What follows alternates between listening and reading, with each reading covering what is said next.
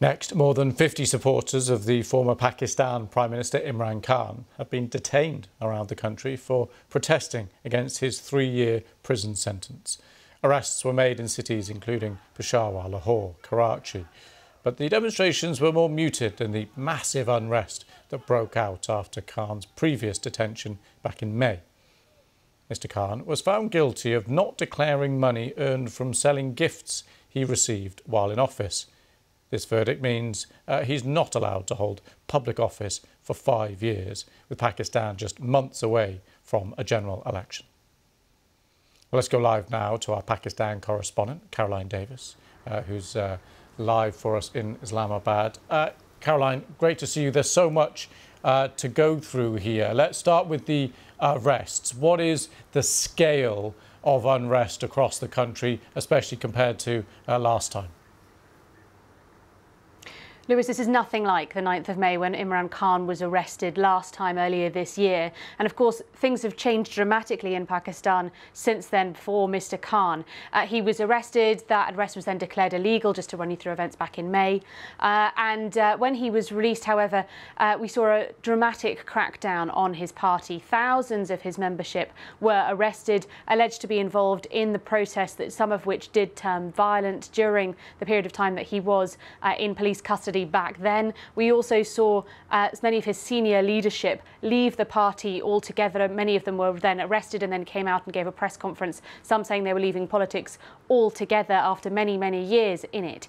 And since then, Imran Khan has been in Zaman Park, his home in Lahore, but the number of supporters outside that building has also dramatically decreased. When I went firstly back in January, when I first arrived back in Pakistan, we saw that there were generally tens of supporters outside his home. By the time we went after the 9th of May, that had significantly dwindled, either because people might felt that they didn't feel safe to be out there, perhaps people had been arrested, or from the government's point of view, they decided no longer to support Imran Khan after what had happened on the 9th of May. That was their stance on it. And so things have changed significantly for Imran Khan. We, of course, saw yesterday that after he had been arrested, his team put out a pre-recorded video of him calling for people to protest peacefully, not to sit quietly at home. But over the course of the last nearly 24 hours since he was arrested, we have not seen those mass protests. Our team that were outside his home in Lahore say that they did see, and they filmed people there that had started to gather with flags, chanting as well, but they then saw them being led away by the police.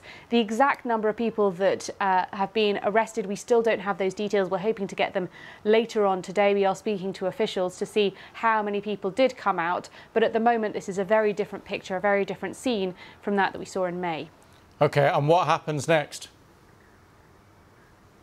A big question. So at the moment we know that he's obviously spent the night in police custody. We believe, because his political party has said, that he's in a place called Attock Jail, which is about an hour and a half or so from where I am in Islamabad. His team have said that they are planning to appeal the decision that was made by the judge yesterday. But at the moment we haven't heard anything further about whether any of those appeals have been accepted by the courts at this stage, whether we will see Imran Khan appear in front of anybody. So at the moment we are waiting to see. But what we do know is that the party, his PTI party, have said that they have no planned protests for today. So we are still waiting to see what Imran Khan and his party will now do. Of course, we haven't seen Imran Khan since we've heard that he was arrested yesterday morning. We haven't seen any sort of public images of him. He hasn't appeared back in public. So at the moment, we're waiting to see what will happen. Will his legal team be able to find any form of relief, or will Imran Khan remain in police custody? OK, Caroline, thanks for that.